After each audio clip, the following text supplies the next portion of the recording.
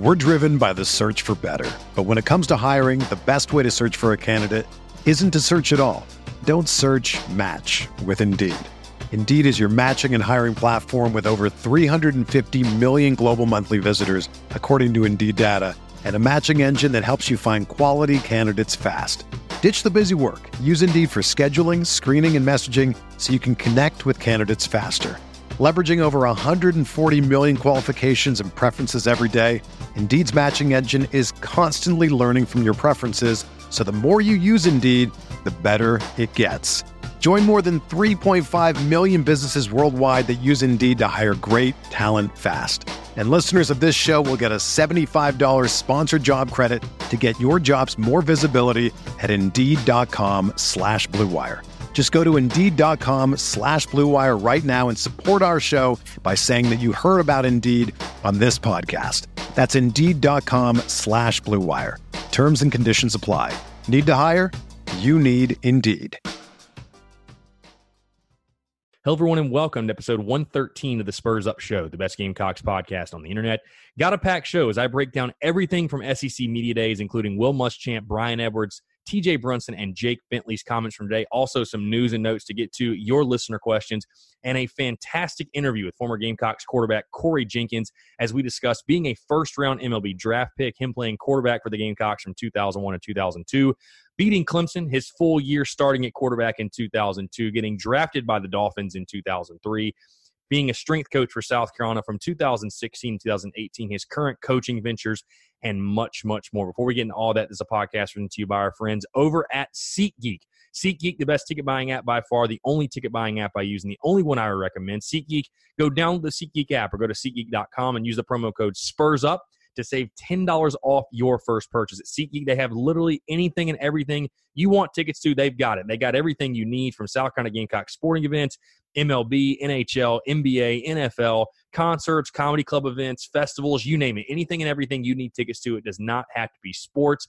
Again, go download the app. They've actually got a great ticket rating system where they rate the tickets for you based on the type of deal you're getting. So you know if you're getting a really, really good deal, if you're getting a steal, you know if you're getting ripped off, and you have peace of mind before you click that buy button. They make ticket buying super simple, super easy. So again, please go download the SeatGeek app or go to SeatGeek.com. And when you do, use the promo code SPURSUP, that's SPRSUP, to save $10 off your first purchase. All right, let's get into it. What kind of work do you do?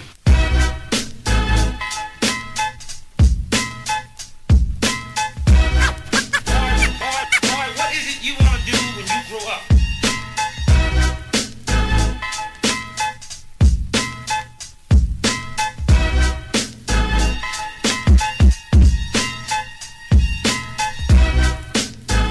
All right, I'm Chris Phillips, your host of the Spurs Up Show, is always coming to you. Massive show, got a packed show, obviously SEC Media Days for the Gamecocks. Wrapping up on Wednesday afternoon as Will Muschamp takes the podium bringing along Jake Bentley, TJ Brunson, and Brian Edwards. Kind of want to break down some of the comments, obviously give you guys a full recap of what happened on SEC Media Days. I'll start it off with this. You know, I talked about before on Monday's show, SEC Media Days, one of the most fun times for me of the year because obviously we all get a little taste of football, right? Football is finally back. It's the unofficial kickoff for SEC football, if you will. But I'll be honest, since the days of Steve Spurrier, since he left, there really hasn't been anything really earth-shattering, I guess you will, to get to in regards to SEC Media Days, what these coaches are saying. And not to ruin or spoil the show, but I feel like this was kind of more the same, if you will. There were a lot of questions that a lot of things that we could have predicted were asked by Will Muschamp. Some things that we couldn't predict that I'll get to in just a second. But just breaking down Will Muschamp's comments and some of my key takeaways. You know, the first thing that he was obviously asked about, and it's to no surprise, is the schedule. I think that's something that was echoed over and over again. You know, I obviously love his outlook on the schedule, the way they're looking at it, as far as it's an opportunity. It's not something they're cowering away from. They're embracing the tough schedule because, you know, everyone wants to ask, you know, how do you prepare? I think there was one reporter that asked, you know, who did you piss off to have such a tough schedule this year? And you know, Will Muschamp's approach to it was more so, you know, we have a tough schedule every year. You know, we have this tough of a slate every year, and this is who we have to play, and this is why you come to South Carolina. You know, it's funny, not just Will Muschamp. I feel like all of these coaches are pretty much doing that, especially, I don't know if any of you guys saw Jeremy Pruitt on Tuesday, but he was so long in what he was saying. He was brutal in this. But all these coaches, I feel like, at SEC Media Days, because of the recruiting now is so ramped up with signing day being in December, I feel like a lot of guys, they're more so using this platform to recruit. They're more so using this platform to sell their university, to sell playing time, to sell the culture, whatever they're trying to sell. And I felt like Will Muschamp did that a little bit as well. He's like, you come to South Carolina to play these type of schedules. You come to South Carolina to play these teams, beat these teams, et cetera. And I just think that he definitely did that a little bit with the schedule. But obviously the schedule was something that was brought up multiple times over and over again. Again, something that I thought we all expect. Just kind of taking a step back and backtracking a little bit, just talking about Will Muschamp's demeanor. I thought Will Muschamp's demeanor at SEC Media Days this year, usually Will Muschamp, and again, he was this year too, he's very interactive with the media. He likes to cut jokes and, talk crap to the media guys because he obviously knows a bunch of them because he was at Florida. Now he's at South Carolina. He's been to many, many, many media days. But I thought this year, from what I took away, and this could be completely off basis. If it is, let me know. But to me, he seemed almost more business-like approach. Like you could kind of tell that, I don't want to say the pressure is on because I don't think any real pressure, like hot seat pressure, but I think he's sort of like, he understands the task at hand. He looked like a guy to me, very much business-like approach. He seemed like a guy to me that was very locked in, laser focused, and I think is just eager to get his team back on the field because, again, South Carolina did not finish well. I mean, you didn't score the last 6 quarters that you played in 2018. You were shut out in the Belk Bowl against Virginia. He looked like a coach and sounded like a coach to me. Again, he's just ready to get on the football field. I mean, we know Will Muschamp is a football guy, without a doubt. He actually made a great football guy comment today, and I don't want to rip off the guys from Pardon My Take, but he made a great football comment today, football guy comment about he's not an apps guy. It's like Will Muschamp's only a football guy. That's all he does. But, no, I just feel like Will Muschamp seemed very professional, very business-like. He just seemed very locked in. He wasn't quite as loosey-goosey as maybe we saw him last year, or maybe wasn't quite as charismatic or enthusiastic as we've seen him the last couple of times. He seemed very locked in. I think it's just simply to do with because I think, again, I don't want to say he's starting to feel the pressure because I don't think there's any serious pressure of, you're going to lose your job if South Carolina doesn't do well. But I think he just, again, understands the task at hand. He's surrounded by Clemson and Georgia and understands South Carolina fans' concerns and frustrations and, complaints about wanting to get to that level. And I think he just seems like a coach to me personally that he was locked in. He's ready to go and, doing everything in his power to make that happen. Obviously, getting onto the field, what he talked about with relating to on the field. The big thing today, simply put, obviously Jake Bentley made the trip as well. One of the Gamecocks player representatives, protecting the football, though. That was a huge thing, protecting the football, talking about Jake Bentley's 14 interceptions, I believe, which is 6 of which were in the red zone, cutting down on the turnovers, protecting the football. I mean, I think it was interesting to hear Will Muschamp talking about the offense. Obviously, limiting the turnovers, protecting the football was a huge one. I know the turnover margin is probably something they're definitely preaching in the offseason, will be preaching in fall camp because South Carolina didn't do a great job at getting the ball off of people either, not nearly as good as they did in 2017. So protecting the football. He also mentioned less drops as well. He mentioned the Gamecocks finished with over 20 drops, which was a huge issue a season ago, obviously. Breaking that down. Obviously mentioned the running backs as well, the lack of production from the running backs. They're talking about they need to find a guy that can break tackles and get through the hole and give them, be productive in the backfield. So, again, pretty standard stuff as far as talking about the offense. The defense was interesting, though. He definitely mentioned that the defense needed to be better. He actually said on the Paul Feinbaum show, and I quote, "We stunk on defense last year." I mean, that's pretty harsh. I'm not going to lie to you. That is pretty harsh. He said, quote, "We stunk on defense last year." Obviously, the big thing is they need to be healthy. He talked a lot about his seniors up front. You have Javon Kinlaw, Keir Thomas, Danny Fennell, DJ Wanham, and Kobe Smith. He talked a lot about those 5 guys, talking about how they really need to have a great year.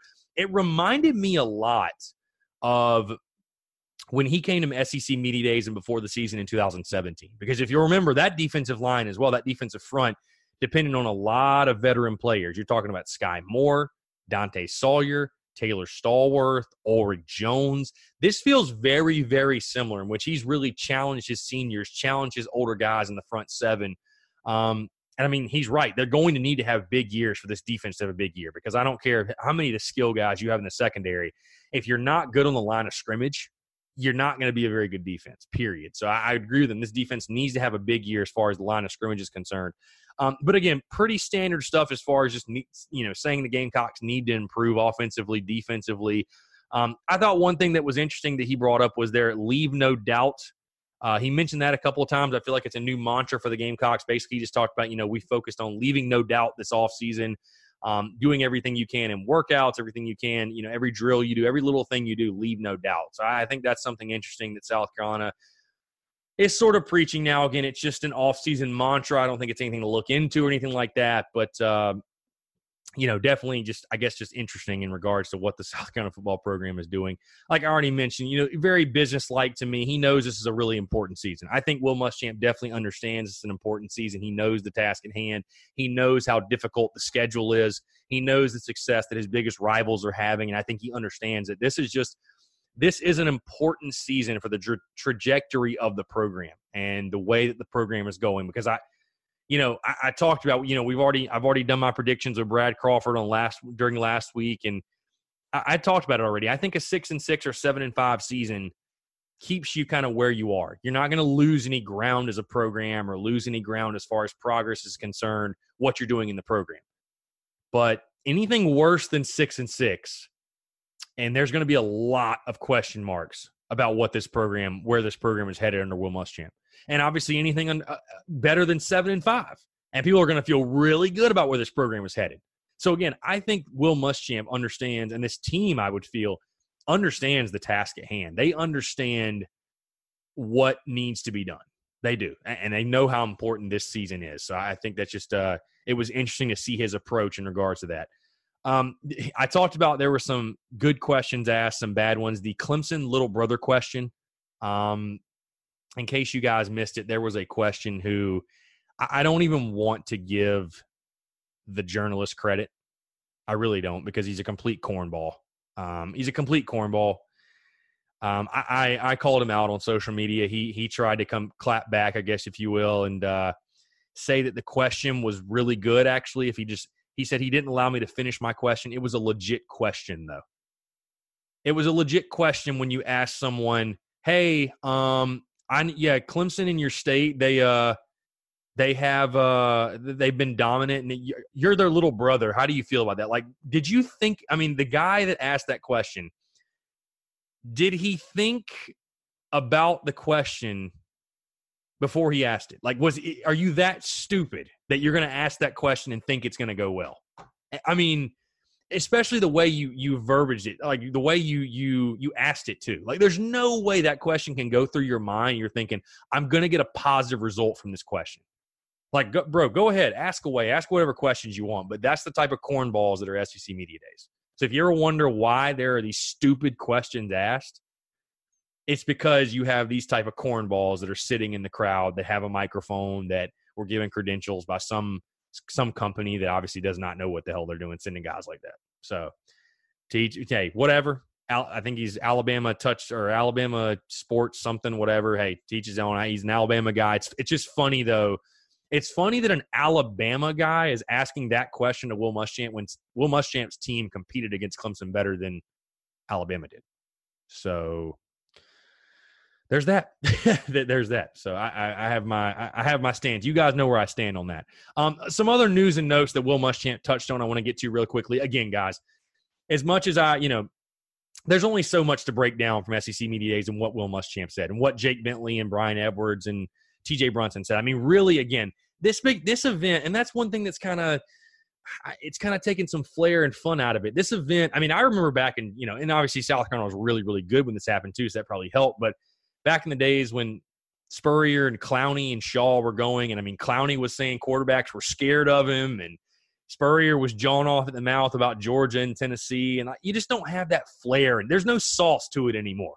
It's all plain. There's no sauce to SEC Media Days anymore, I feel like.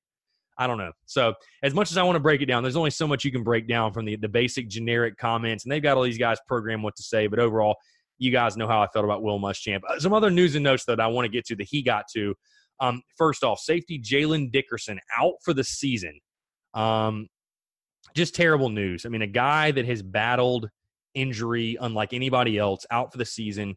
I can't believe I don't have it pulled up in front of me. I believe it's it's like on his femur. It's some bone growth on his femur, I believe. He's out. But either way, he's out. Will Muschamp says he'll be back in the spring, but just tough for that kid. I mean, that kid has been through so many injuries. It's crazy to think. Other big piece of news, obviously, players report on August the 1st, and fall practice officially begins August 2nd, Friday, August the 2nd. I know everybody will be fired up for that. I know I'm fired up for it, just to think that football is literally 2 weeks away. Fall practice is literally 2 weeks away. And you're listening to this on Thursday. We are 44 days from kickoff. It's real. It's getting here. It's crazy. It is real. All right, let's get into your listener questions. We've actually got a couple of voicemails as well. Got 2 voicemails, and I'm very excited to play. A couple people decided to call in. Going to go ahead and start. We'll start with the voicemails, and then we'll get to the listener questions from Instagram. Let's go ahead and start with these voicemails. Hey, Chris, it's Anthony. I just wanted to get your opinions on Clemson's schedule every year, on how they play a bunch of clown teams, and South Carolina has a way tougher schedule each year. And if we were to join the ACC, do you think we would be as good as Clemson? Thank you. Goodbye. All right. Thank you, Anthony, for that voicemail. Sorry for guys if you hear any static there. I don't know what that was. But Anthony with a question basically just asked your opinion on Clemson's schedule every year. They play a bunch of clown teams. They have a weak schedule, basically. Do you think South Carolina would be as good as Clemson if they played that schedule? Listen, South Carolina was in the ACC at one point. Their one conference title came there. I mean, listen, I hate talking about this because there's nothing we can do about it. I mean, listen, Clemson's in the ACC, South Carolina's in the SEC, and that's how it is. And that's how it's going to be. This what-if hypothetical game. I mean, listen, we all know the ACC is a joke. It is a joke. But Clemson's really, really, really good, as much as it pains me to say. Clemson is really good. Now, the one thing I will argue, again, it's a hypothetical and it's pointless arguing it, but yes, if South Carolina was in the ACC from 2010 to 13, I think the Gamecocks have at least one national title. I mean, this is not even a question. Not even a question. I think the Gamecocks have multiple conference championships. Not even a question. They would have ran through the ACC. Clemson was the cream of the crop, really, those years and got slapped by South Carolina 5 years in a row. I mean, those games really were not all that close. So, in that regard, I can see, right now, it may make a win or two difference, but, it's hard. I'll tell you this. It's hard for a Gamecock fan to stand on that merit after the Belk Bowl. The Gamecocks need to go out and take care of business against North Carolina, and then we can start really dogging and trashing the ACC like that, which, it's still trash. Don't get me wrong, but I don't know. Right now, I don't know that I really want to live in that hypothetical just because of how that Virginia game went. But, yes, you make a point. Their schedule sucks, but part of it has to do with Clemson is very, very good. But, the fact that powers like Miami, Florida State, Virginia Tech are down. The second best team in the ACC is who? Syracuse? Syracuse isn't a football school. Come on. So, I don't know. You make a great point. The ACC is garbage, no doubt. All right, let's get into our second voicemail here. What's going on, man? This is just John from Instagram. Just wanted to call and comment on, one of your tweets earlier this week about, South Carolina not getting some respect during these media days and, with their social media or commercials or whatever. And I couldn't, agree more, man.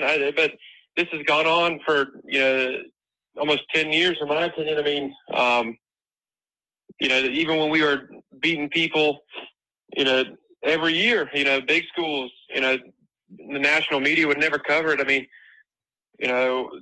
We'd smack Georgia, by 30 points, and, nobody in the national media would cover it, and it wasn't a big deal. But God forbid if you didn't know, a non-Power 5 school beat, an FCS school or something that week. I feel like South Carolina's always had that chip on their shoulder. But, you can see in some of these media analysts, who played at Willie V, and some of these, active players, they know what it's about. They know who we are, and they know what, this stadium and this atmosphere is like. But, yeah, man, I'm tired of hearing about, how South Carolina doesn't have any tradition. It doesn't have this, doesn't have that, man. But in my opinion, South Carolina's got the best tradition, in the country, because you can come to South Carolina as a fan, player, whatever, and create whatever you want it to be. That's why, I love bringing, family from out of town that, don't have SEC schools near where they live. And they love South Carolina because every time they come, they can create what they want their experience to be. Every time they come is different. And that's how all these recruits need to, act, is you can come and create your legacy. You can come and create this. You can create what you want South Carolina to be. And that's just how I am, man. I like, I don't mind a little bit of disrespect just because I'm a chippy guy. I like playing with a chip on my shoulder, and I hope these players do. As always, man, I love the show, and go Cox. All right. Hey, John, appreciate that voicemail. That was an awesome voicemail, man. There's a lot to unpack there. I want to start with, the disrespect thing. I obviously, like you said, I tweeted out, a couple of days ago that I just felt like South Carolina, I don't even know about if getting, it is the right word. They're not getting any respect, but it seems like there's absolutely no hype around this South Carolina team and program right now. And you know what I think, John? I think that a lot of it goes into the media is very, like, once you burn the media, they have a hard time trusting you again. Like, I think last year, South Carolina was everybody's sexy pick, to finish second in the SEC East, was South Carolina was going to challenge Georgia for the East. And when South Carolina made everybody look stupid, pretty much, when they got blown out week 2 at home, like, it's kind of like dating somebody or having a girlfriend. Once you break their trust once, like, it's hard for them to ever trust you again. So, like, the media never trusts South Carolina.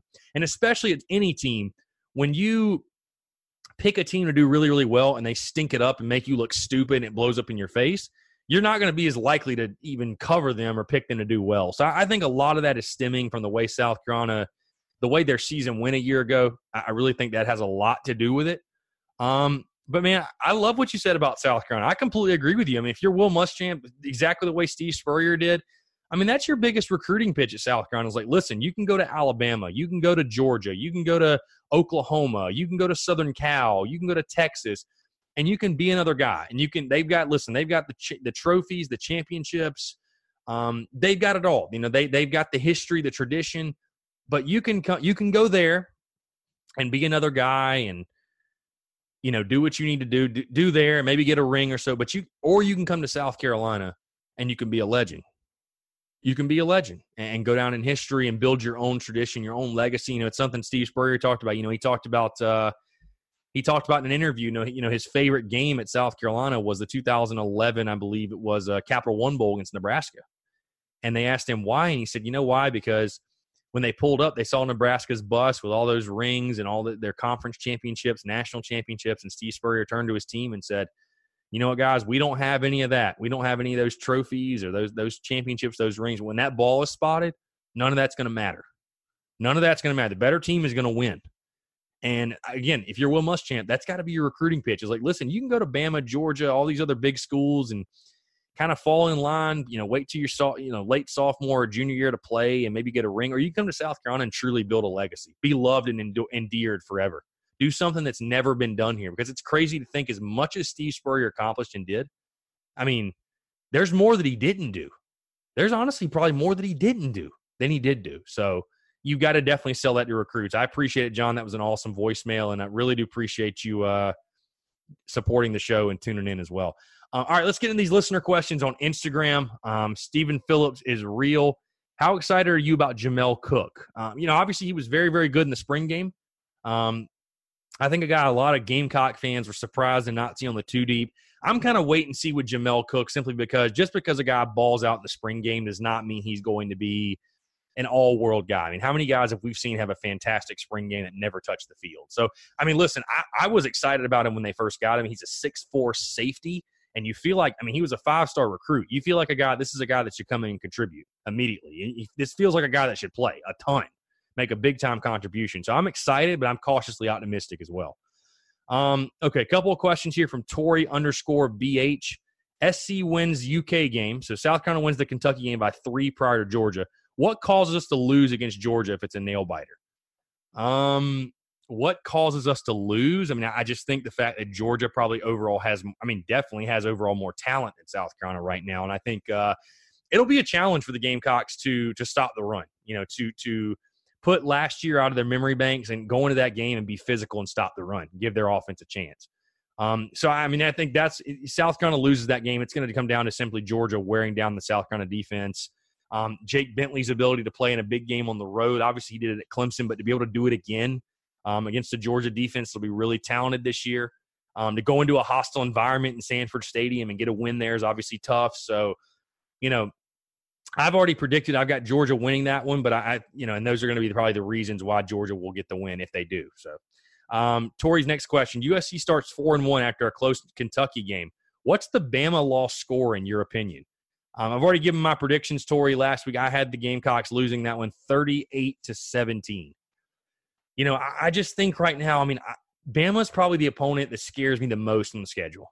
They just do. I'm not sold on the whole, Bama got exposed last year and, Bama's mortal and the dynasty's over. I'm not buying into that at all. That game scares me. Again, I've said before on this show, and I hate to say it, but it's just being honest. If Bama is still a 17 or 18-point favorite, I would hammer Bama. I hate to say it too. Because, I'm hoping that I lose. I'm hoping that I'm wrong. But that's going to be, to me, the toughest game of the season for South Carolina. It's going to be – I hate the game as far as matchups are concerned. And I don't know. I've got Bama winning that one 38-17, though. Tori also says USC beats North Carolina 31-20 due to fourth-quarter turnovers. Who on the squad deserves the game ball? We got a lot of hypotheticals here, Tori. If that happens, I think probably a guy like Javon Kinlaw. If South Carolina forces a couple turnovers, which hopefully they do, Javon Kinlaw will have a big impact in that, disrupting the pocket. I think J.C. Horn hopefully gets his first interception in that game. So, yeah, that's the first two that come to my head. Capt_Way, do you think in Todd Ellis's playing days he had his commentary voice in his head? I can't even imagine. Every time he throws a touchdown, are you kidding me? I just can't imagine. I don't know.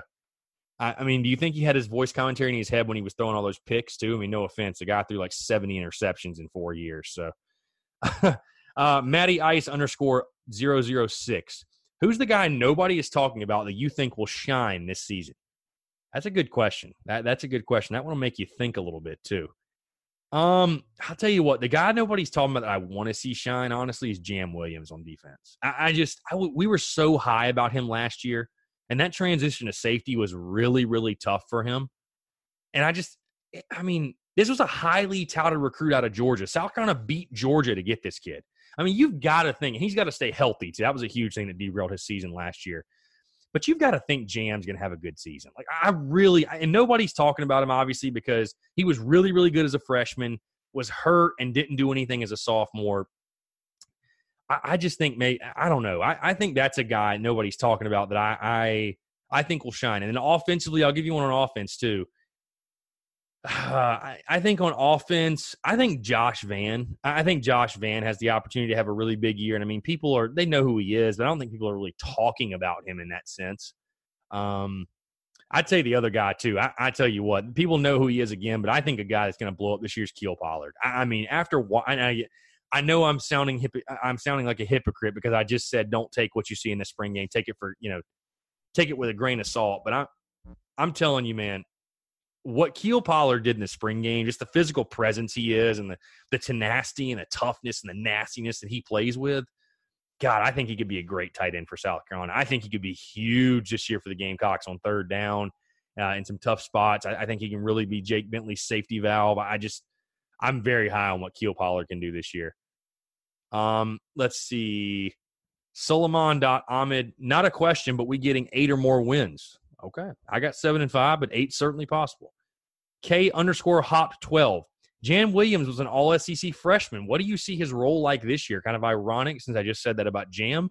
I'm surprised they haven't moved him back to cornerback. I'll be honest. Because that transition to safety did not go like we all thought it would. Because Jam is a guy, to me, that needs to be involved. He needs to be involved. He's too good of a playmaker to sit back as a safety and just hope the ball comes his way. I want to see him involved in replay. Put him in the nickel, put him at corner. I mean, he's a guy that can play all over the secondary, which is a good thing.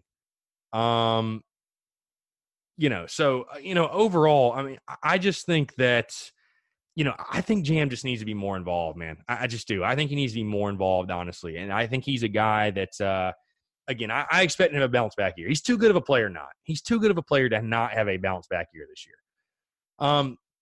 Brett Pine _ any legitimate chance we get to see Helinski play this year? I mean, I think it's going to be in mop-up time mostly. I think the first time Gamecock fans will see Ryan Helinski's week 2 against Charleston Southern.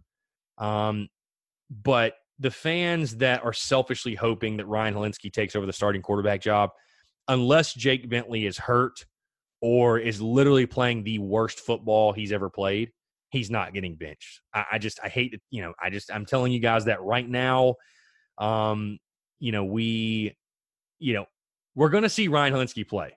There's no doubt we're going to see Ryan Helinski play some this season, but it'll be in limited doses, I think, in garbage time and hopefully in big wins. So, last question here, Matt Pack _ aha. I guess that's how you say it. Coach pissed at that reporter.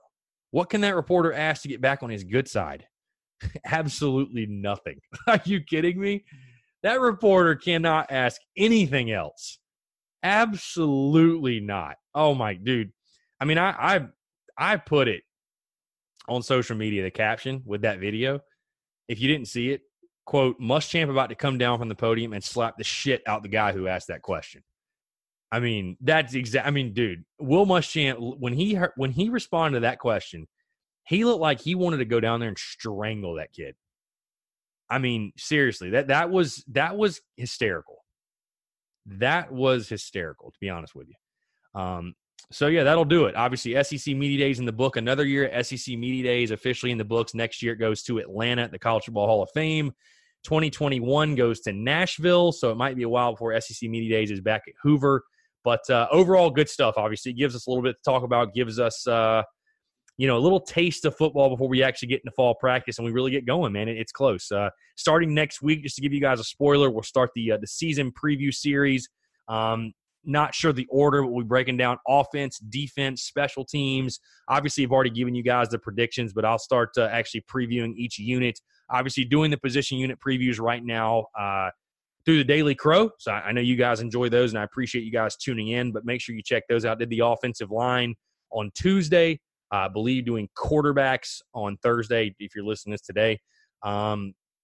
But very excited about that, obviously. Obviously, a lot of stuff going on. Everything ramps up as we get closer to football season, and definitely in football season, things are full speed, and really, really excited, man. There's some things coming that you guys don't even know about that's going to be a game changer for the content, that's going to be able to bring you guys even more fire content. I'm gonna keep it on the down low until it's actually official, but maybe you'll be excited, maybe you won't, but it's a huge thing for me. It's a huge monumental step and a huge monumental event in regards to the Spurs Up Show, the growth of the Spurs Up Show, the type of content that can be produced for you guys, because it's all about the fans, obviously, and you guys getting value out of what I'm doing and what I'm producing, what I'm saying, things of that nature. And obviously, I want to say from the bottom of my heart again, I appreciate the support, appreciate all you guys tuning in. The one favor I guess I will ask, if you guys would, if you're listening to the show right now, click the pause button, go to iTunes, Spotify, Stitcher, Google Play, Buzzsprout, wherever you listen to us. Do me a favor, leave a 5-star review. I would appreciate if you left like a 1-sentence review with it as well, but if not, just leave the 5 stars. Helps other Gamecocks find us. Obviously, it looks really good on the Spurs Up Show to have as many 5-star reviews as possible. And if you do have any feedback as well, let me know directly. You can leave the review there or let me know directly. I love to hear from the listeners. Love to hear you guys' thoughts and feedbacks, and in any way maybe you think I can improve the show, if I'm doing something well. If you want to tell me that as well, I appreciate all the feedback. Okay, let's get in this interview. Had a fantastic interview for you guys. Have a fantastic interview for you guys. Former Gamecocks quarterback Corey Jenkins. It's funny, Corey, first off, fantastic dude. But I learned a lot about Corey I did not know. I honestly, funny story, I had no idea he was drafted first round overall by the Boston Red Sox. Before, I didn't realize he was a 24-year-old junior at South Carolina, 25-year-old junior or senior or whatever at South Carolina. So crazy stuff. But we talk a lot about him being drafted by the Boston Red Sox, his path through minor league baseball, going back to college, playing for Lou Holtz, beating Clemson, being the full-time starting quarterback in 2002, His favorite memories as a Gamecock, obviously, again, his funniest Lou Holtz story, which is something you really want to stick around for. Playing pro football, obviously he was the Gamecock strength and conditioning coach from 2016 to 2018. So to get the insight from someone that's also in the building, that was in the building with Coach Muschamp, very cool stuff there as well. And it's all brought to you by our friends over again at SeatGeek. SeatGeek, the best ticket buying app by far, the only ticket buying app I use. Please go download the SeatGeek app or go to SeatGeek.com. Even go use the promo code SPURSUP to save $10 off your first purchase. Listen, you can buy tickets to literally anything and everything. I mean, it's any sporting event you want, concerts, comedy club events, festivals, whatever you need tickets to, but also it's almost getting that time to buy Gamecocks football tickets. It really is. If you're not a season ticket holder and you need to buy tickets, SeatGeek is literally the best place to go. When I've bought tickets before, it's the only place I get tickets from. They honestly already have the best prices. Somehow SeatGeek, I feel like, has better prices than everybody else.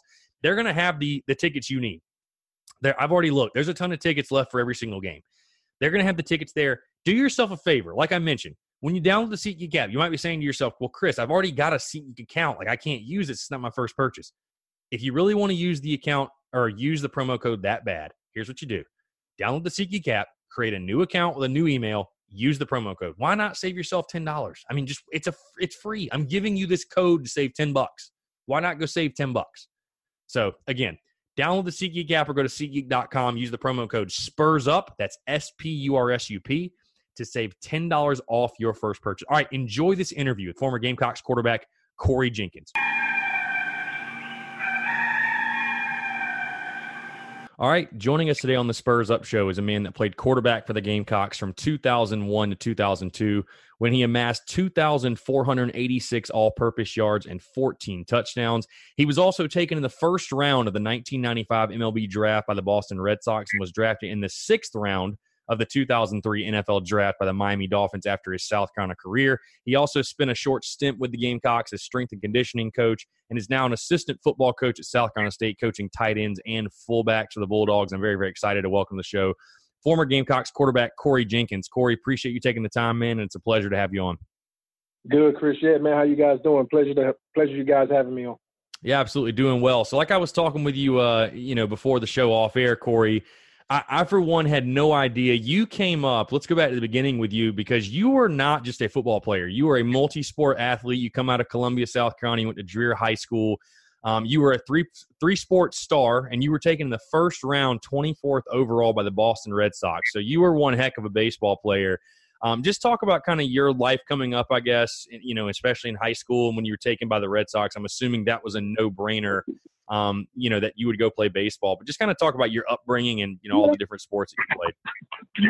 My whole thing was, man, everybody has a story.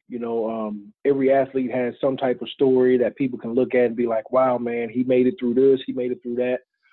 I grew up literally 10-minute walk from William Bryce Stadium. I grew up in a place called Offertown, and of course it wasn't the best of areas to live in. I grew up with a single parent with 11 brothers and sisters, so we got to the point to where sports was a way out for us. It was a way to keep us kind of out of the streets, out of doing things we didn't have any business. And for myself as a kid, of course, we always, I did things that were wrong, and, we all done that. But, sports was kind of my saving grace. But I was a pretty good student, too. Let me also put that out there, that my mom wouldn't have it no other way. If we didn't do well in school, then we didn't play sports. And I love sports enough to do well in school. So, I played football, played basketball, played baseball. I just tried to keep busy year round. Going into high school, it started off my 8th grade year. I played varsity baseball in high school. And my brother, D. Jenkins, was a senior at high school. And he went to Dreer High School, and I was at Hand Middle School. And my brother was actually being scouted by scouts as well. And he wound up getting drafted in the 42nd round that year when I was in the 8th grade. And, I kind of wanted to follow his footsteps. And he saw a bigger picture before I did. As an 8th grader, you just really just want to go out and play. You of course, we all think, I want to play Major League Baseball. I want to play NFL football. That's just about every athletic kid's dream growing up. And if it's not, then he shouldn't even be playing. If kids don't have an inspiration and an aspiration to get to the big leagues, then, they shouldn't do it.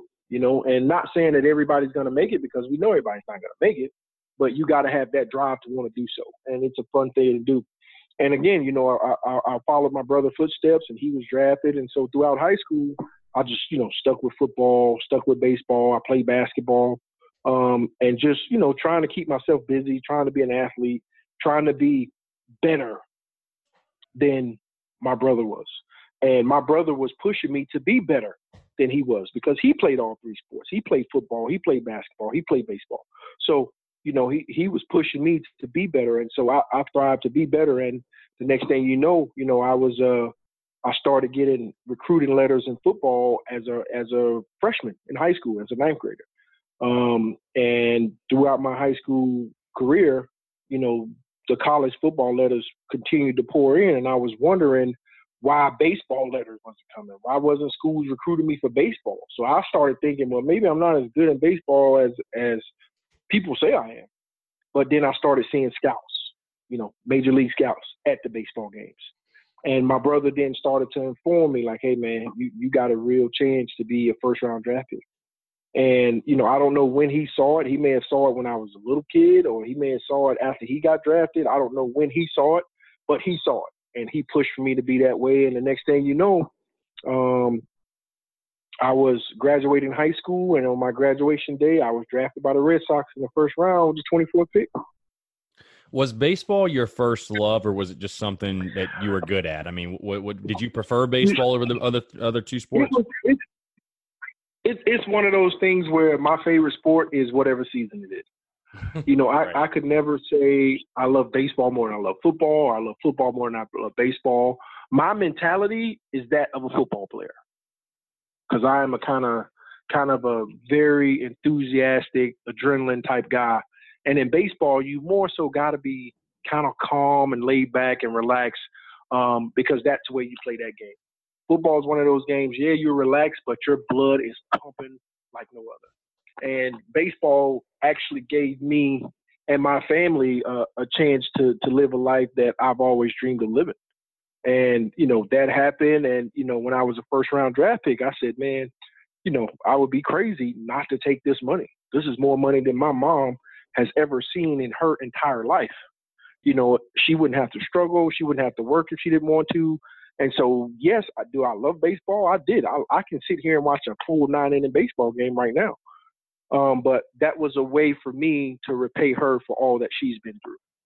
And I love playing the game. And I was following my brother's footsteps like I wanted, because he was in the minor leagues with the Cincinnati Reds at the time. You talked about, Corey, that some other schools, as far as the football side of things, were sending you letters, recruiting you. Was South Carolina amongst those bunch of schools, or who were the schools that showed you the most interest? South Carolina was definitely one of them. I got a lot of love from that school up top by Greenville up there, that orange and white school. Right. I got a lot of love from those guys too. And I was recruited by just about everybody in the Southeastern Conference. Even some ACC schools. But I think my biggest surprise was I had a full scholarship offer from Notre Dame. And that was really surprising and shocking to me, because, that's one of them teams you see on TV every Saturday back in those days when, back in the early 90s, mid-90s, when Notre Dame was just one of those teams that everybody looked at like, oh, my God, Notre Dame, gold helmets, and I was pretty excited about that. I had, Georgia, I had Alabama, I had Miami, I had North Carolina State, North Carolina out of ACC. So I had a good bit of schools, and the choice was really tough at first. But then one morning I woke up and I said, why am I making this harder than what it really is? I said, I'm going to South Carolina. I already knew. I knew that from the time I was 8 years old. At 8 years old, with us living 10 minutes from the stadium, we would walk to the stadium and get there early so we could try to get in the game and sell sodas and sell peanuts. And that was a way for us to make extra money. And so my first game I attended, I didn't make a lot of money because I was so excited and jacked up by all the people in the game and just seeing how big the field looked and looking at the players. And I'm like, oh, yeah, I'm going to play right here at home.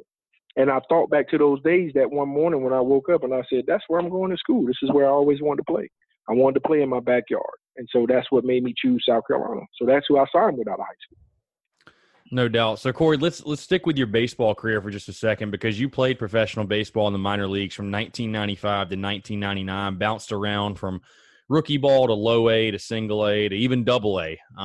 Just kind of just summarize your minor league career. You were an outfielder, obviously. I mean, what did you learn? What was it like? We obviously, we've talked with some other Carolina baseball players and guys who have played at that level, and we all know about the struggle, peanut butter and jelly sandwiches, the bus rides, that is all a real thing. Oh, yeah, Just talk about your experience at the minor leagues. For me, it was definitely a time for me to grow up and be out on my own. For the first 18 years of my life, I never left home. I've never been away from my mom. I've been out of South Carolina to maybe play a game or something somewhere, but or go somewhere with my mom. But I've never been away from my mom because my mom's she was everything to me. She is everything. And for me, it was more so, okay, I know how to do this stuff because I learned it at home. I learned how to cook. I learned how to wash clothes. I learned how to keep my room clean because that's stuff my mom taught us. And playing in the minor leagues, those bus rides, people, look at them as being really grueling and really tough. I look at them as a very, very good experience. And even then I was like, man, this ain't that bad, even though it was, but you're on a bus with 25, 30 other guys that are from completely different necks of the wood than you are, completely different backgrounds. You got white guys, you got black guys, you got Cubans, you got Puerto Ricans, you got people from everywhere. You got people from Maine, you got guys from Oklahoma, you got from all over the country. And you get to interact with guys, something that a lot of people don't get to do. You get to learn about different cultures. And at one time I was pretty fluent in Spanish because we had a ton of Spanish guys on our team. And the 15-hour bus rides, I won't say they're all pleasurable, but again, I look at them as like, I'm not a guy that's afraid to get on the road and travel.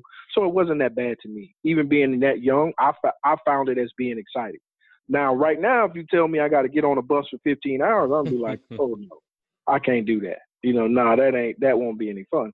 But I was just excited to be away from home and just be playing. And, it's one of those things where baseball is one of those deals that you have to be mentally strong in order to move forward. It's not about the physical presence. It's not about if you can hit a curveball or if you can hit a changeup. Now, you have to do those things. But because the schedule is so grueling for so long, you're not playing just on every Saturday or on every Sunday for 10 to 12 weeks. You're playing every day of the week. You might get 1, maybe 2 days off a month. Other than that, you're playing, and you're doing that for 3 or 4 months at a time.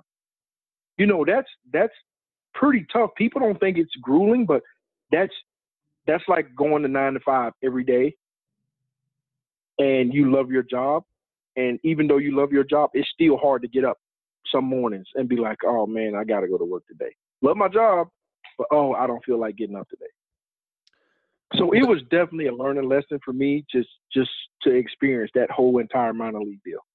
Corey, was there ever a point where you felt like you were close to breaking into the show? I mean, I know I was looking at your stats. 97 looked like it was your best year. You had 18 homers and 62 RBIs. I know Double-A was the highest you ever made it, but was there ever a point in your career you felt like you were really, really close to breaking through to the MLB level? Yeah, that year of 97, that's when I felt like I was going to kind of turn a curve. I felt like I was starting to see the ball much better. I was hitting the ball much better. I was in a groove to a point to where I was finding confidence in myself, telling myself, cool, you can play this game. This game is a piece of cake to you. You can play this game with no problem. And then, got to Double-A and that didn't go so well. And I attribute not going well to not being mentally strong, with having other things that go on in life affect you at your job.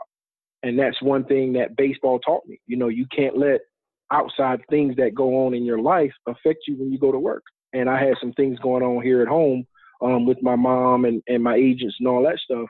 And that kind of took my mindset away from baseball. So after that year of 97, I wasn't really mentally there for baseball. My mind was always back at home worrying about my mom and, trying to do things to make sure things are straight. And, at the end, I said, you know what? I just need to go back and play football. I want to come home, help my mom out, get her back squared, get us back on track as a family. And then I landed at South Carolina. Yeah, so you were released in 1999 after, again, a very long minor league career. When you're released, Corey, did your mind, like you were talking about, did it just directly go to, I'm going to go back to South Carolina and play football? I mean, what was the thought process like after your release? Well, the thing about it, my release came because I asked for it. And when I got released, I had teams call and saying, hey, man, we want you to come here. We want you to come there. We want you to come and play. And I said, right now I got some personal issues I have to deal with, so I'm going to go home and deal with my personal issues. I got home and I was talking to my mom, and, she was like, well, what you going to do? I said, well, I'm probably going to go back and play. And it was actually during college football season. And I wound up turning the television on, and I saw Quincy Carter playing quarterback. Now, me and Quincy Carter both were drafted the same year in baseball. And we had the same agents for baseball, and we wound up meeting. We wound up hanging out. We were knowing each other. We even lived together for a short stint for about a couple months in the off season because he came here to Columbia and worked out with us. And I said, Mom, you know what? I'm going to go to school and play football. And she was like, you sure you want to do that? I was like, without a doubt. And at that moment, I knew I was going back to school to play football. Talk about, because you, like you said, it was never a doubt in your mind. You were going to South Carolina. You wanted to stay in your backyard. Obviously, Lou Holtz hired at South Carolina in 1999. Just talk about the first interactions with him, and what was that like? Did you reach out to him and just let him know you were interested? I mean, what was kind of the recruiting process, I guess, like for you, if you will? Well, for me, it was just I went up there and I talked to Coach Holtz. I met with him. I said I wanted to sit down and talk to him. So they set up a meeting. His secretary said, come back on whatever day, such and such. And I walked in his office, and the first thing he said, hey, Corey, how you doing? I said, hey, Coach Holtz, how you doing? He says, man, I recruited you in high school because when I was in high school, he was the head coach at Notre Dame. And it was one of those deals where he knew exactly who I was, which I felt pretty good about. I was like, oh, I must have been all right in high school, And his words to me was, we would love to have you here. He said, but for the next 2 or 3 days, I'm going to find out what kind of bad information I can find out about you. And I was, that kind of took me for a loop. And I was like, okay. But I knew he wasn't going to find anything because, I hadn't done anything bad to where, he would find out any information about me. And, I don't know what he did. I don't know who he checked with. I don't know who he talked to, but he, I went back up there 3 days later and he said, we got a scholarship for you. Now we just got to check the grades and make sure everything is squared away there. And that was history. For sure. So let's talk about it, Corey. You get on campus, obviously. Was it 2000 or 2001 that you officially were on the team and got on campus? I think it was 2000 because I played the 2000-2001 season, 2001-2002 season. Okay. I played the last year of the Outback Bowl. That was my first year at South Carolina. For sure. So I'm thinking go ahead. Yeah, no, I was just going to say the 2001 season, like you were mentioning, obviously Phil Petty, the starting quarterback for the Gamecocks, like you said, South Carolina coming off of an Outback Bowl victory over Ohio State. Obviously, Lou Holtz had turned the program around. You mentioned Quincy Carter. I was curious for the game that you had tuned in to see him playing was the 5-interception game that South Carolina sort of broke through, and you could see the way the program was turning around under Lou Holtz. About, though, obviously, again, you played the quarterback position. Talk about your relationship with Phil Petty, because, again, I know in 2001 you more so sort of spelled him, if you will. Obviously, you were used in different situations. You were very effective, I might add, in those different situations. But just talk about your relationship with Phil Petty and what you learned from him in that 2001 season. Well, for me, I came back as a quarterback. When I first signed on to South Carolina, I wound up having to go to junior college for 2 years because of the core courses, requirements, and changes. And so I was actually going to Garden City Community College to play safety. And the day that I got there, their starting quarterback broke his collarbone, so they moved me to quarterback, and I wound up playing quarterback for 2 years at Garden City Community College. And so when I came back to South Carolina in 2001, Coach said, hey, we're going to play you at quarterback. You're going to be a backup quarterback. and I'm like, okay, well, I'm here to compete for a starting job. And, of course, I've watched games. I've watched, and I knew who the starting quarterback was. And my relationship with Phil, we hit it off pretty good from day one. It was, hey, man, I'm glad you're here. Because of Coach Holt's style of offense, he likes to run the quarterback a lot. And we all know, Phil's not a running quarterback. He's a very smart guy.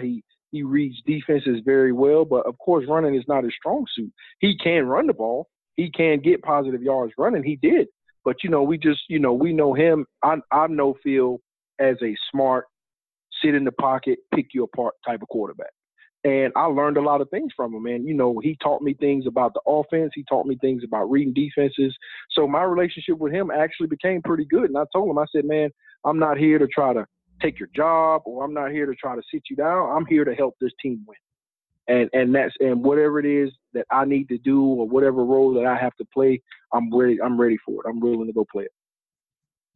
Yeah, Corey, you mentioned as far as, Lou Holtz obviously wanting to bring you in as a backup quarterback. Did he talk about what he wanted you to do as far as as your role was concerned? Because, again, like you mentioned, you were used in a lot of different situations. I feel like South Carolina's offense sort of evolved under Lou Holtz. Obviously when you think of Lou Holtz, you think of the wing T formation, those stacked formations. But South Carolina, I feel like, really spread it out a lot more in 2001 especially. What was the specific role that he had for you? And what were the different packages, I guess, that he wanted you to work out of?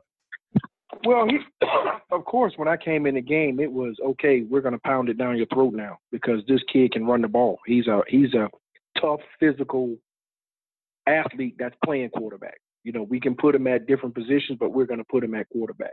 And when I look back on it, that was, to me, was kind of the start of the Wildcat. Nobody was really, I don't think, doing that type of offense. He did that with Tony Rice at Notre Dame, back in the day, and they wound up winning the national championship. And it just so happens my first day at practice, I go in my locker and I got a number 9 jersey. That's the same number Tony Rice wore at Notre Dame. So, which I was fine with. I didn't mind. One of the guys kind of threw that out there. And Skip, was more so the guy that said, hey, here's your packages. Here's what we're going to teach you. Here's what I want you to do. And, they never really limited me on throwing the ball at first. I did it a lot in practice, and I did it some in games, but they wanted to use my strength, which was running the ball, just being tough, running between the tackles, using my speed, running outside, whatever it may be. And that was my role my first year as a junior. I was a backup quarterback to Phil, and when the games got tight, or when we needed those tough couple yards and we wanted to kind of kill the clock and run the ball a little bit, Corey Jenkins goes in the game. So, Corey, that 2001 season, let's really dive into it. You got limited action in the first game against Boise State, no action against Georgia. Mississippi State, the third game of the year at Mississippi State, which was a really emotional game. You guys brought back college football from 9/11, but you burst out on the scene, I feel like, that game. You had 11 carries for 75 yards, 6.8 yard average.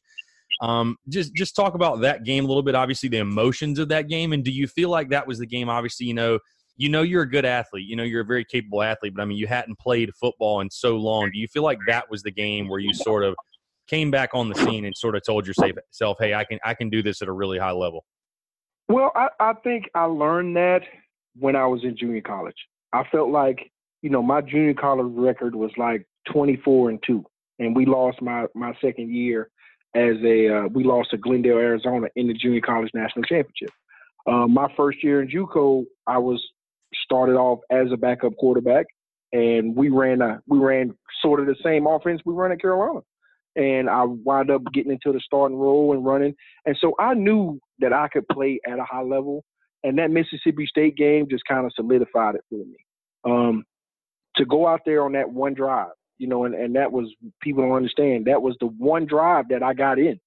The one drive I got in, I had 11 carries for, like you say, 77 yards. And we wound up getting the game-winning field goal on that play, on that drive. And that, that drive helped us win the game. And I just felt like, that was the game that everybody in the country was watching because of 9/11. That was the first game after 9/11 that was being televised.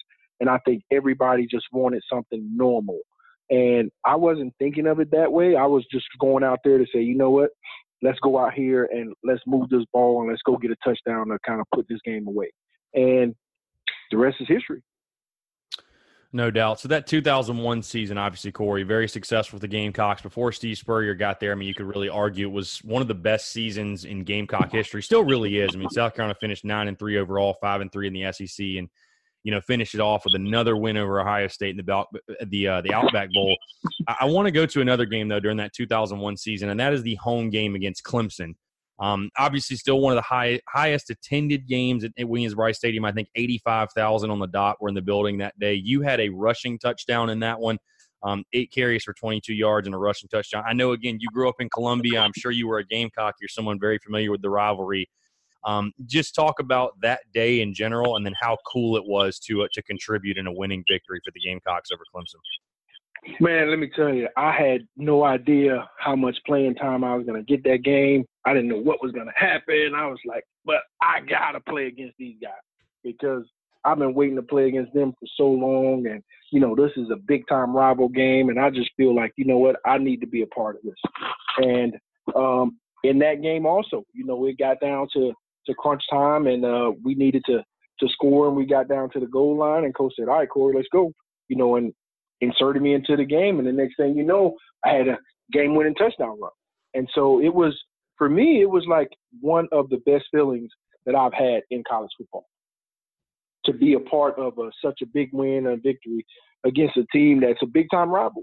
And I've come to learn that the fans take the game a lot more serious than the players do. So, but it was a joy to be a part of that.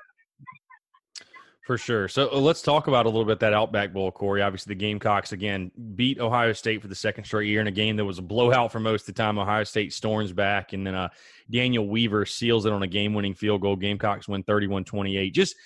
Just sort of encapsulate, I guess, that entire 2001 season, if you will, because, you grew up, you're very familiar with the Gamecocks football program and, the success or lack thereof it had, up to that point. To see South Carolina win back-to-back Outback Bowls, obviously at that point was a huge, huge statement and huge stepping stone for the program. And to be a part of it for you, talk about what that was like to be a part of that second straight Outback Bowl victory in that 2001 season in general.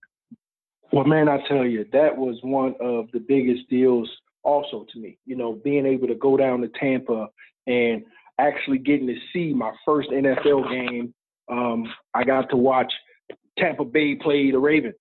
And so that was my first live action of seeing an NFL game, being with the guys, hanging out at the bowl game. And you're playing against a Big 12 powerhouse team in Ohio State who is looking for, I'm sure, some type of revenge because of the year before. And we go out and we play a really tough and physical game, and we jump out on them. And the next thing you know, Weaver comes in and he kicks a field goal, and again, we win a game. And I was happy to be a part of that game as well. So I think that was a big stepping stone in South Carolina history, and I think that helped turn the program around big time with those 2 wins. No doubt. So moving into the 2002 season, obviously, Corey, things changed a little bit for you. Phil Petty graduated and left. You had, you taking over as a starting quarterback role. Talk about that battle, I guess, in the offseason, or really lack thereof. What was that offseason like going into 2002? Did Coach Lou Holtz let you know that, the position was yours to lose, or was it an ongoing competition in the offseason? Just talk about your the battle for the starting quarterback job going to 02. In that 02 season, it was free for all. We didn't have a starting quarterback. It was, let's battle this out and see who's going to be the starting quarterback. And, I went and talked with Coach Holtz, and the next thing you know, I saw it he told me, he said, well, we're not sure if we're going to leave that quarterback. We may move you over to defense because I think we may need you over there more than we have quarterback. But we're going to go through spring ball, and we're going to see if Dondrell and the other guys can get the job done as a starting quarterback. And so, it was more so for me, I was just kind of the first week or two, I was just kind of just going through the motions. We were splitting reps with the 1s and 2s, and, everybody was getting equal amount of reps. And, after that second week, Coach Holtz said, hey, man, you're going to be the starting quarterback. So get your mind right to play quarterback. And that's what I did. Got my mind right to play quarterback. And next thing you know, going into the season, I was a starting QB. For sure. So talk about, did anything, what if anything changed for you going into 2002, knowing you're the starting quarterback? Obviously, you burst on the scene in 2002, that first game, I would say, against New Mexico State. I mean, 20 carries, 113 yards. You also threw for 166 yards and a touchdown. I know you guys, especially coming off back-to-back Outback Bowl wins, you know, we all know 2002 season didn't go the way you wanted it, but I know the expectations were sky high. You open up with a blowout win. Correct. What changed for you, if anything, going into that 2002 season? Well, I just wanted to dedicate myself more. I knew I was going to be that guy, so I wanted to come in and kind of lead the team in a way that I saw done the previous years. You know, I wanted to go out and say, you know what, if I'm going to be the starting quarterback here, then I got to carry myself as such, and I got to work hard, and I got to do things a certain way so that I can be that starting quarterback, so that I can be that leader. And so it wasn't really a big difference. I've always worked hard. I've always kind of pushed myself. And so I just kind of felt like, you know, it's football. Go work hard, go to your field, and let all the other guys see what you're doing. And so that's how I took it. No doubt. Like I mentioned, Corey, that 2002 season I thought was very, very interesting because there were a couple of games there that you guys were really, really close. I mean, I think at Virginia, the Georgia game, obviously, which I want to get to in just a second, the Clemson game, you know, Tennessee. There were a lot of close games for you guys that year that really could have turned the tide of the season the other way. But the one I want to ask you about, Corey, specifically is the Georgia game, because that's another one, like I mentioned, Clemson, one of the most sold-out games at Williams-Brice Stadium. The environment and the intensity is, you know, through the roof. South Carolina's beaten Georgia 2 years in a row, trying to go for 3 straight. Before I get to the play that you know I'm going to ask you about, talk about just the energy and intensity that you felt that day going into Williams-Brice. I'm sure running through 2001, running through the smoke had to be insane. You know, that day for me was probably the most electrifying day at Williams-Brice, except for the first day I ran out against Boise State, because then there was a dream come true. But that game against Georgia, you know, we had it in our minds, like we knew they were going to come in fired up because we beat them 2 years in a row, and the games have all been close, you know. And so coming out to 2001 on that, and it's like, oh man, sold out stadium, and then the storm hits, you know, and I felt like we were in such a great rhythm before the rain came. And when the rain came, that just kind of threw us off. And I'm like, oh, man, now we got to sit down for an hour or so, and we got to watch the lightning and wait till everything clears. And I think that just kind of threw us out of the groove. But that was very electrifying. That was one of my funnest games ever playing, good and bad. No doubt. So I unfortunately want to get to the bad, though, Corey, but I think this is really interesting because everybody knows about the David Pollock play. I feel like when I was growing up, it was something that was just replayed over and over and over and over and over again. But it's still played. It's still played whenever people – and when people think of David Pollock, a lot of them I think Gamecock fans specifically think of that play. But I don't know. I know for a fact I've never heard your side of the story. So from the guy on the other end of that play – talk about just that play in general, what you saw, I guess, what you didn't see, and just sort of how that play unraveled. Because obviously it was a crazy football play. I mean, tip of the cap to David Pollock. It was a fantastic play, but just a crazy football play overall, and a play that obviously changed the course of that game. Correct. Well, I mean, it was we were, you know, pinned deep on our pinned deep in our own territory, and so we tried to get outside. You know, just kind of move the pocket, try to get them moved around. And actually, Pollock was supposed to get cut on that play, and he fought it off. And he's a high motor, high energy type of guy. And you know, and I saw him coming, and I went to kind of actually get rid of that ball, you know, just kind of throw it away.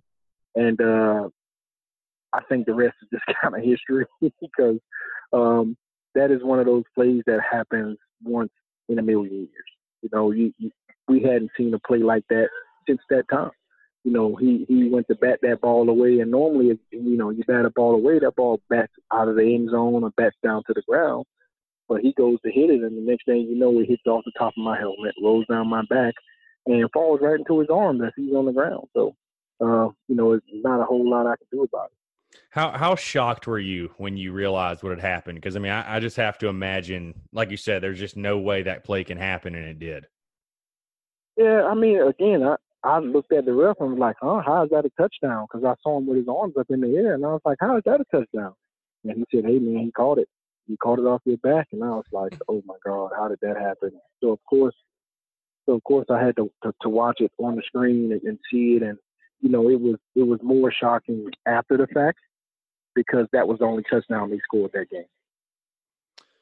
No doubt. So that 2002 season, again, Corey, I don't want to keep harping on it. Didn't go the way that you guys wanted as a team. But overall, I think you had a pretty solid year. I mean, you scored 14 touchdowns overall, ran for 956 yards. You threw for over 1,500 yards. How would you grade yourself or judge yourself on your first and really only year being a starting quarterback for South Carolina? Well, I mean, I felt like, again, we had a lot of games where the ball could have bounced several different ways, and I don't feel bad about the season. We went 5-7.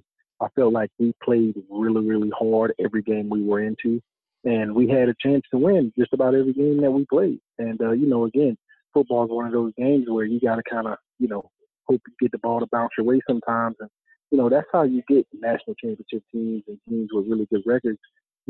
It's very seldom you see a team just blow everybody out and win games hands down. It's always one of those deals where, if you have a really good season, you have the ball bounce your way sometimes. And we just couldn't get the ball to bounce our way during that year. For sure. So one thing I wanted to ask you a little bit earlier, Corey, I forgot about it. Obviously, when you were in college, I mean, you were, I believe, a 25 and 26 years old, or 24 and 25? Yeah, 24, 25, right. 24, 25. So obviously older than the typical freshman, sophomore, junior, whatever.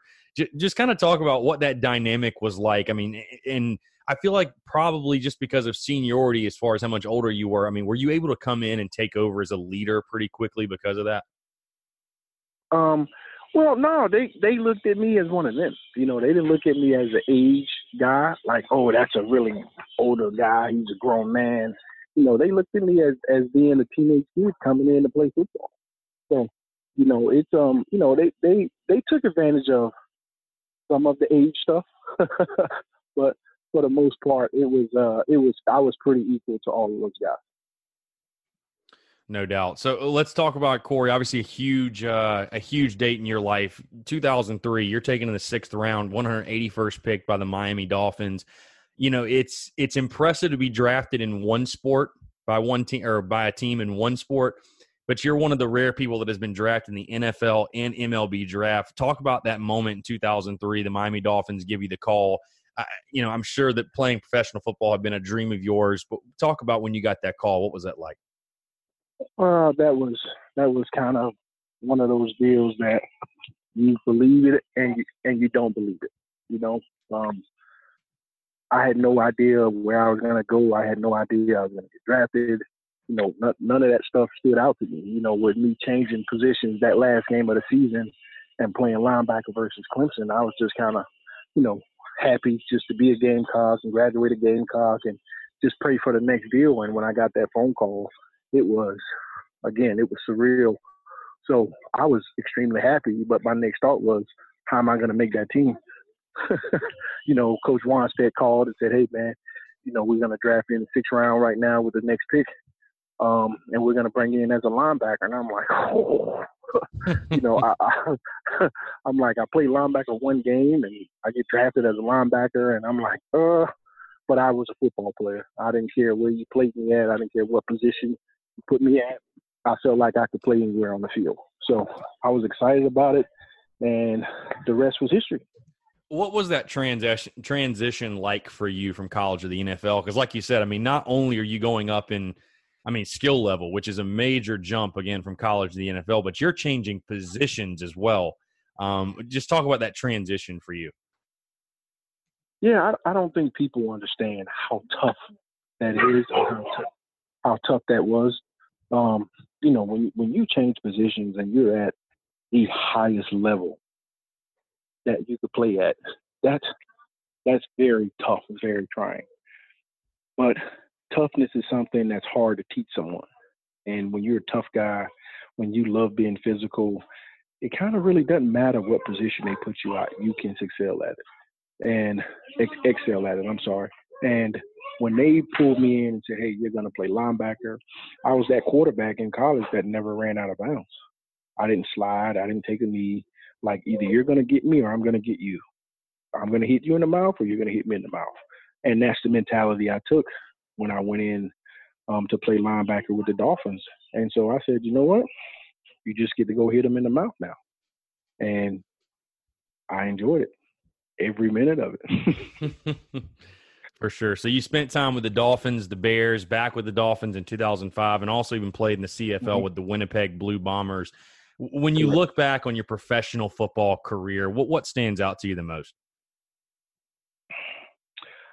Just that I was able to play at that level. You know, the older you get, the more you start to understand life, and the more you start to see how things pan out. And, you know, being able to play in the NFL and in CFL and play Major League Baseball, we all know that's dreams of every kid that plays a sport, to be a professional, athlete in that sport.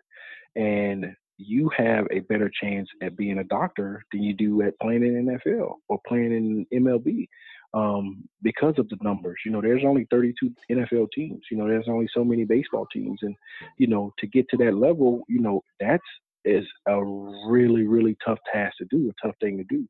And I was just blessed to be able to do it, and I love every minute of it. And, when people see and hear and they talk to me, they're like, "Oh man, you played 2 sports and yada yada." And I'm like, "Yeah, I did," and I keep it, real with them. And I tell them, I'm like, that ain't no easy task, buddy.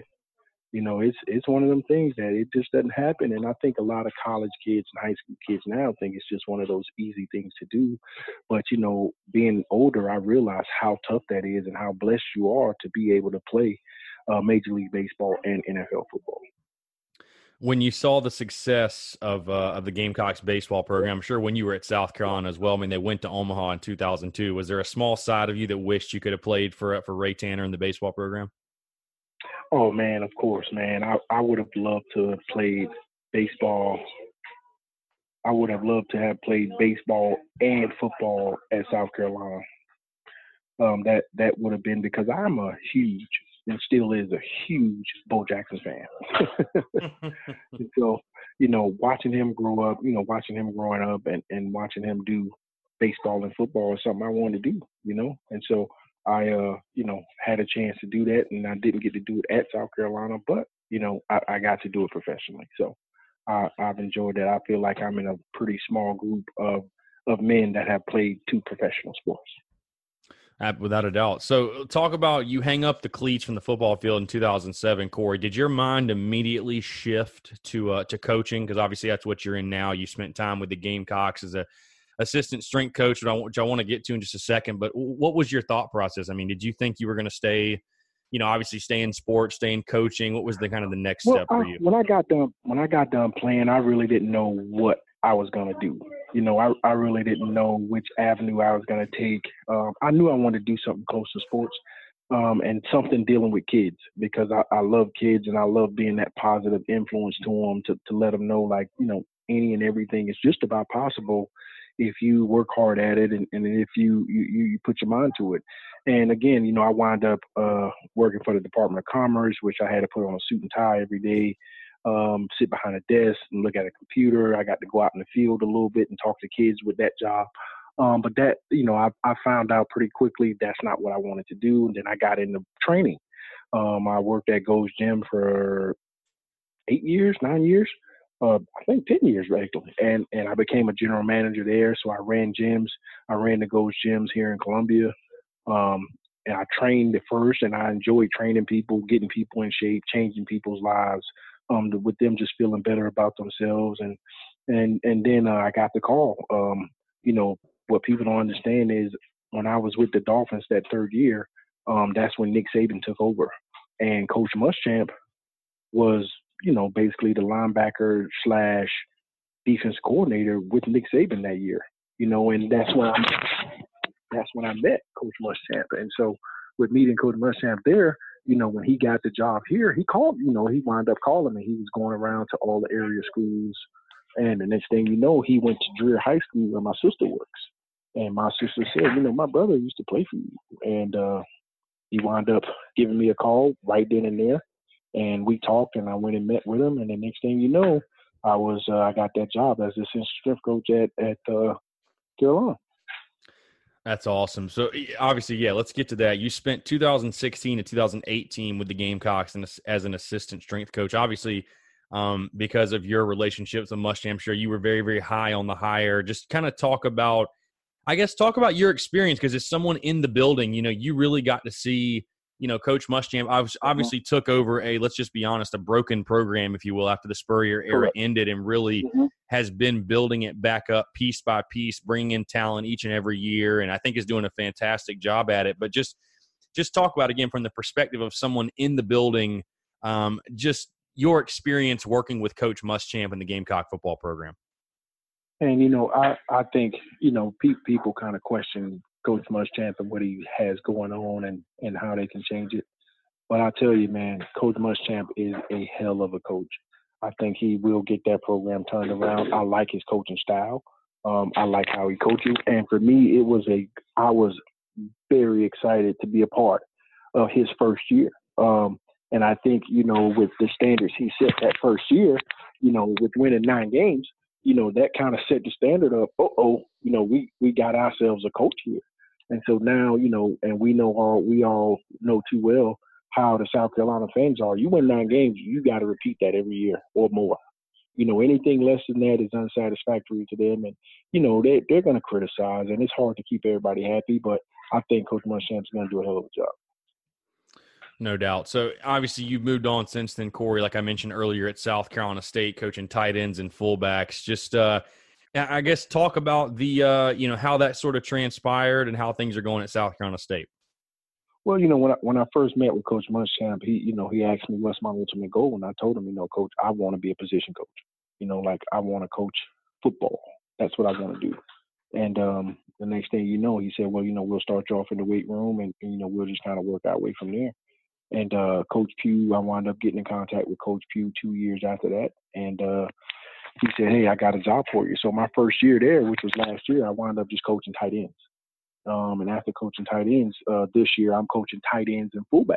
I'm sorry, the running backs and fullbacks. Our fullback is kind of like our tight end hybrid guy. Gotcha. And I think, with my knowledge of the game on both sides of the ball, I think that helps me a lot, and it helps me explain to the kids a lot. I can tell them, hey, this is what this defensive guy is thinking when you're lined up a certain way, or when he see a certain formation, and I can tell them, like, as an offensive guy, this is what you need to look at, because when a defense sets up this way, this is probably what you're going to get. So I feel like I got the best of both worlds with knowing offense and defense, and I'm able to kind of let the kids know that stuff. So it works out pretty good for me.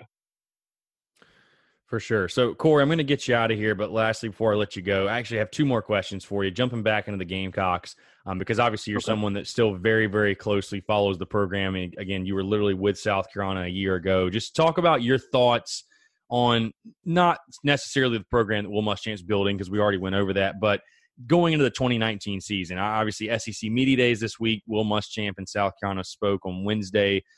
Everyone wants to talk about this difficult schedule and, what's to come with the schedule. I for one, Corey, I know you see it this way as well. I, for one, when you talk about that schedule, I see it as more so look at all the areas for opportunity for South Carolina on a national stage to go out and upset someone or win a big game. Just talk about what you see for the 2019 season for this Gamecocks football program. Well, I think this is a great opportunity. Yeah, it is without a doubt the toughest schedule in the country. But you know what? In order to sit on top of that throne, these are the type of schedules you have to play. These are the type of teams you have to go against. And I think it gives us a chance to really look at ourselves and see where we are as a program. And I think it's going to be a lot better than what most people think. Most people got us to the point to where we probably may win 4, maybe 5 games this year. And I think we're going to win some of those games that people think we're not supposed to. And, and I think, again, that gives us a chance to measure up our program to some of the best programs in the country. And being able to play a hard schedule, this year, next year, maybe the schedule won't be as hard. But you know what? We'll be mentally prepared with having a young team playing a tough schedule this year. This is something we can build on for the years to come. So I think the 2019 season does show a lot of opportunity, gives us a lot of opportunity, and I think we're going to do some things that a lot of people don't think we can do. Without a doubt, for sure. So, Corey, before I let you go, one last question, kind of off the wall, sort of funny question. Give me your funniest or best Lou Holtz story from when you were at South Carolina, ones that you can tell, maybe one that you can tell on the airwaves. Well, on the airwaves, okay. I think my funniest moment for him that I can go back to, when I first came to South Carolina, we have that freshman practice before camp. And we have like 2 or 3 days that we practice before, they bring out all the veteran guys, and during those practices, Coach Holtz was patting me on the head, like, giving me positive feedback, basically telling me how good I can be, and the good things that I'm doing. Never really said anything bad to me. And then the first day that the vet guys came out, and of course I kind of moved back, and said the first day that I came, the first day the vets came out, I threw a pass and it was incomplete. And I heard Coach Holtz, he pulled me in front of everybody and he said to me, son, you will never play quarterback here throwing a ball like that. And I was like, holy smokes. Like, where did that guy come from? Like, that was a guy I didn't know of. And, at that moment, that's when Phil pulled me to the side and said, hey, man, you're going to get a lot worse than that. So just go ahead and prepare yourself. He said, that's just him being him. And I'm one of those guys, you can coach me hard. I'm okay with being coached hard. I don't have a problem with that. So, but that was probably the funniest thing that's happened to me at South Carolina under Coach Holtz. That's awesome. Well, Corey, really do appreciate you taking the time, man. I mean, like I said, it was a pleasure to speak with you. I know, as a Gamecock fan, it was a pleasure to watch you in the Garnet and Black, and obviously throughout your career, multi-sport star, and to see what you're doing at South Carolina State as well. I know Gamecock fans will be certainly following along with you, and who knows, hopefully one day we'll see you on the sidelines, maybe coaching a position unit or in some sort of coordinator role, bring you back home to Columbia. Well, you know what, that would be the ultimate goal, to not only be a player for South Carolina, but to be an actual position coach at the University of South Carolina. And so, I'm going to keep grinding at this thing and keep coaching, and we'll just kind of see where it goes. Hopefully somebody have it in their heart to say, you know what, let's hire this guy. He could be a great recruiter here at South Carolina. He's from Columbia. He knows the area. He knows the state of South Carolina. People here know him. So he would be a good guy to go into school and get a kid and talk to him about playing at home and being in his backyard. So, we'll just sit and pray about it and we'll see what happens. Coach Muschamp, you hear it. Give Corey a call. Let's bring him home. So, Corey, appreciate it again, man. Let's definitely do it again sometime for sure. Yes, sir, Chris. Thank you. Thanks for having me on. All right, perfect. So for Corey Jenkins, I'm Chris Phillips. We appreciate you guys tuning in, and we'll catch you next week on another episode of the Spurs Up Show.